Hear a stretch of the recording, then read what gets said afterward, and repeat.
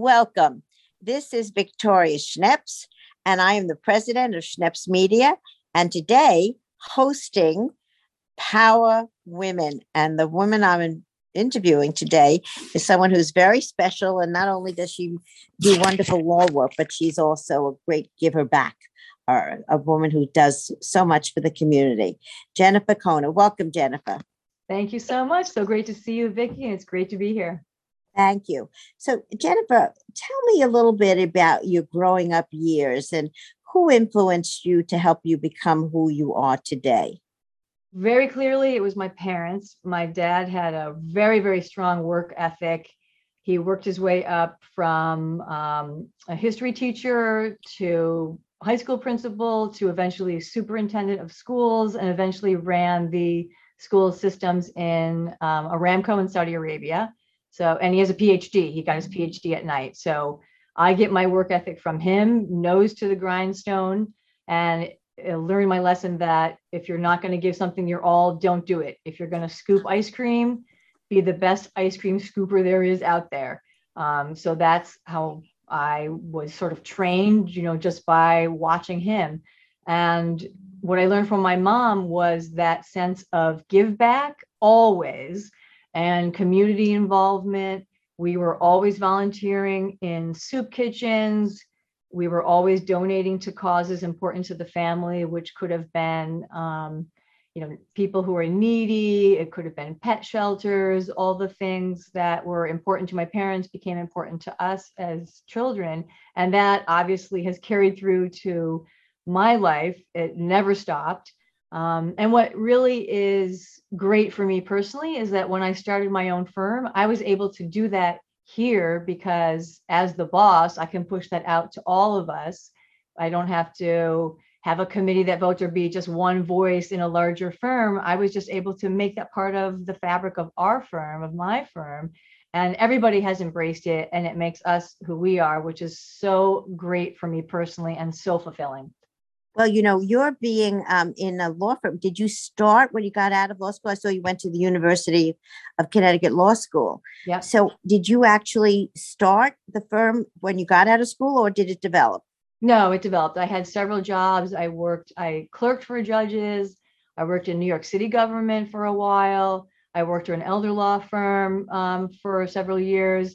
So I learned from, and of course, I had a multitude of other jobs. I will say the job where I learned the most was waiting tables. Now tell me about that. Yep.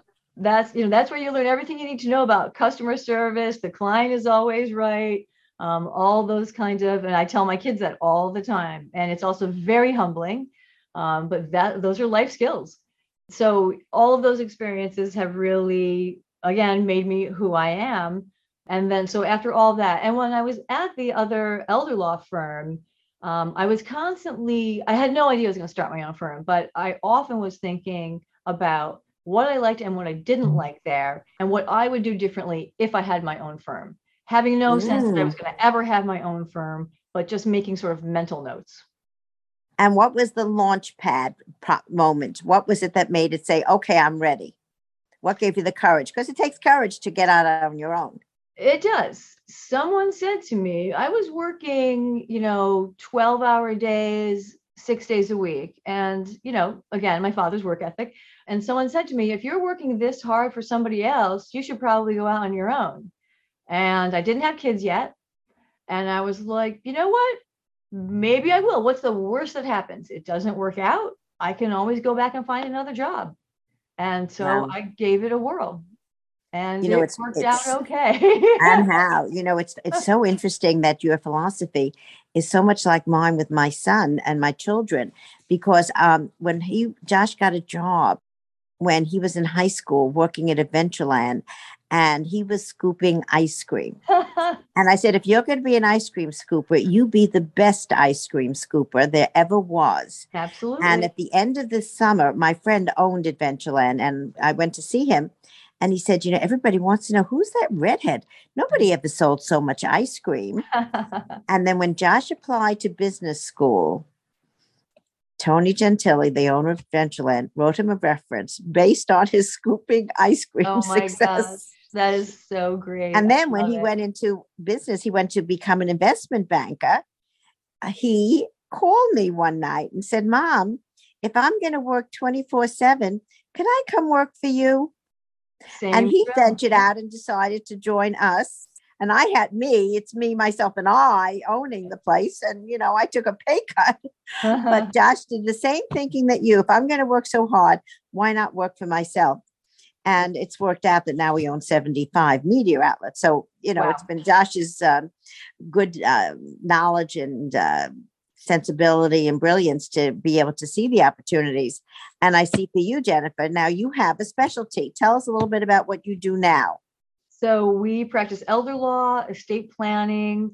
We do guardianships, Social Security disability, special needs trust. There is such a need for that, which is really exploding, especially on Long Island. So all facets of elder law and estate planning. So just talk 1 minute because I'm, founded an agency, Life's Work, for Yes, children with special needs and autism. But tell me why my daughter actually volunteered there. Okay, there you go. Yeah, yeah. Tell me about how it was that, why it's so important for parents. Oh my gosh, to plan for special needs.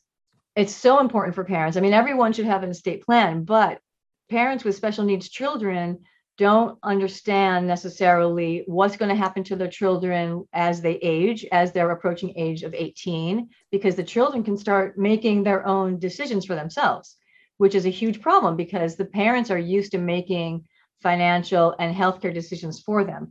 Once that child is age 18, they can make all their own decisions, where they live, medical decisions, once they hit 18. So as the child hits age 17, we recommend that the families look into what's called a 17A guardianship, so that they can continue to make those decisions for a child with special needs if that's appropriate. From the estate planning perspective, you want to make sure that in a will or a living trust, that you've provided for assets to go into a trust so that the child with special needs can keep the inheritance and keep their benefits, their government benefits, whatever they're receiving, Medicaid, SSI, SSD, whatever it may be.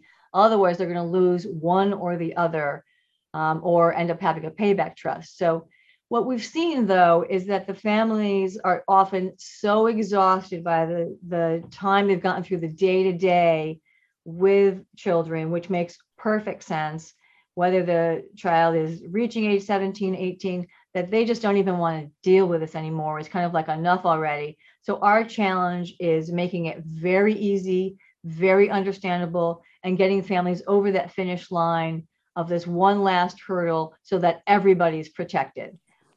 Which, we are really good at making things simple and easy and streamlined. Well, this is, as you hit it on the head, how few families have the energy and the know-how to be able to plan properly for the children with special needs. This is, I think, a big issue for a lot of people. Is there any changing in the laws that have affected the people in your piece of the world of estate planning? Well, we've been waiting on pins and needles for what's going to happen with Biden's infrastructure plan and what's going to happen with the taxes. So that's been really challenging, wondering, some people were rushing out to do plans and get grandfathered in. Still a little bit up in the air, obviously. But it looks like most of the major changes have been taken off the table. So that rush to get grandfathered in has now been removed. But it's still a moving target, which nobody likes a moving target for sure. And nobody likes to rush into planning when they don't need to. Planning with your back up against the wall is never a good idea. But missing opportunities is also never a good idea. So it's been a very tough, short span of time here, but we're hopefully approaching the end of that as we get some certainty. Yeah. Well, we're all watching very carefully because there's so much money now. They put the infrastructure bill, but it's really now what I think will really affect people's lives in a different way. The next tax, incentive and what will have to pass or fail. But a negotiation hopefully will give us something of quality that we can all be able to live with. But you'll be ready to advise them. And I know, Absolutely. talking about advice, I think work you're doing with the Alzheimer's Foundation is so important. How did you get involved with them? And tell us about what's happening with them now in terms of helping people struck with, to me, one of the most terrible diseases in the world. It's absolutely one of the worst diseases. So it's the Long Island Alzheimer's and Dementia Center. We're located in Westbury now. I got involved about 18 years ago on the legal advisory board.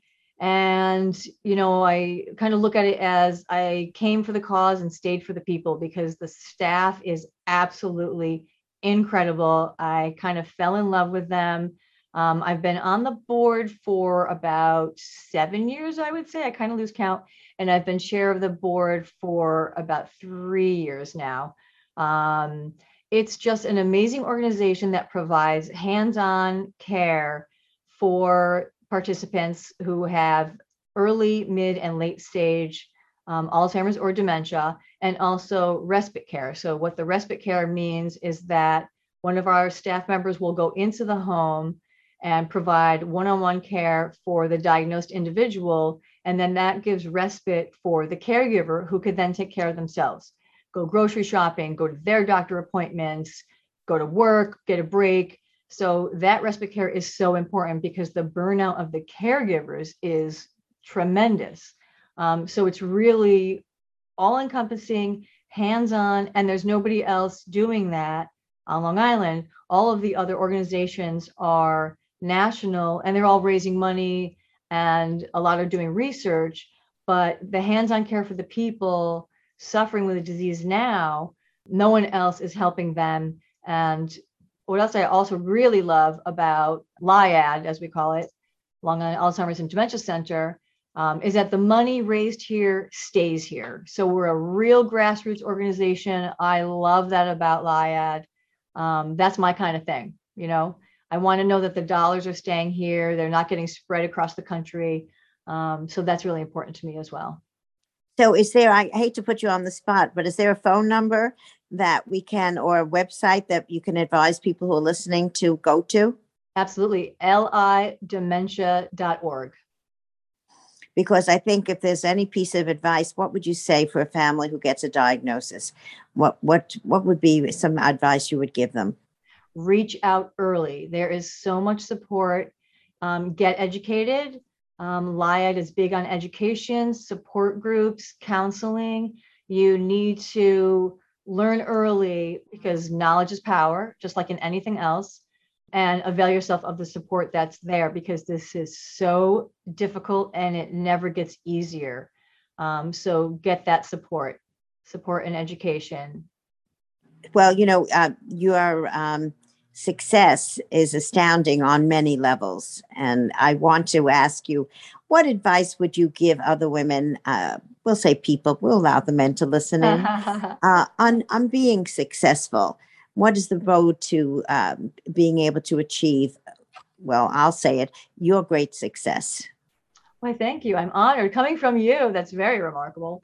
I would say some very basic things for young people starting out would be: dress for the job you want, show up, be accountable, be reliable, and the one that is there when somebody needs you.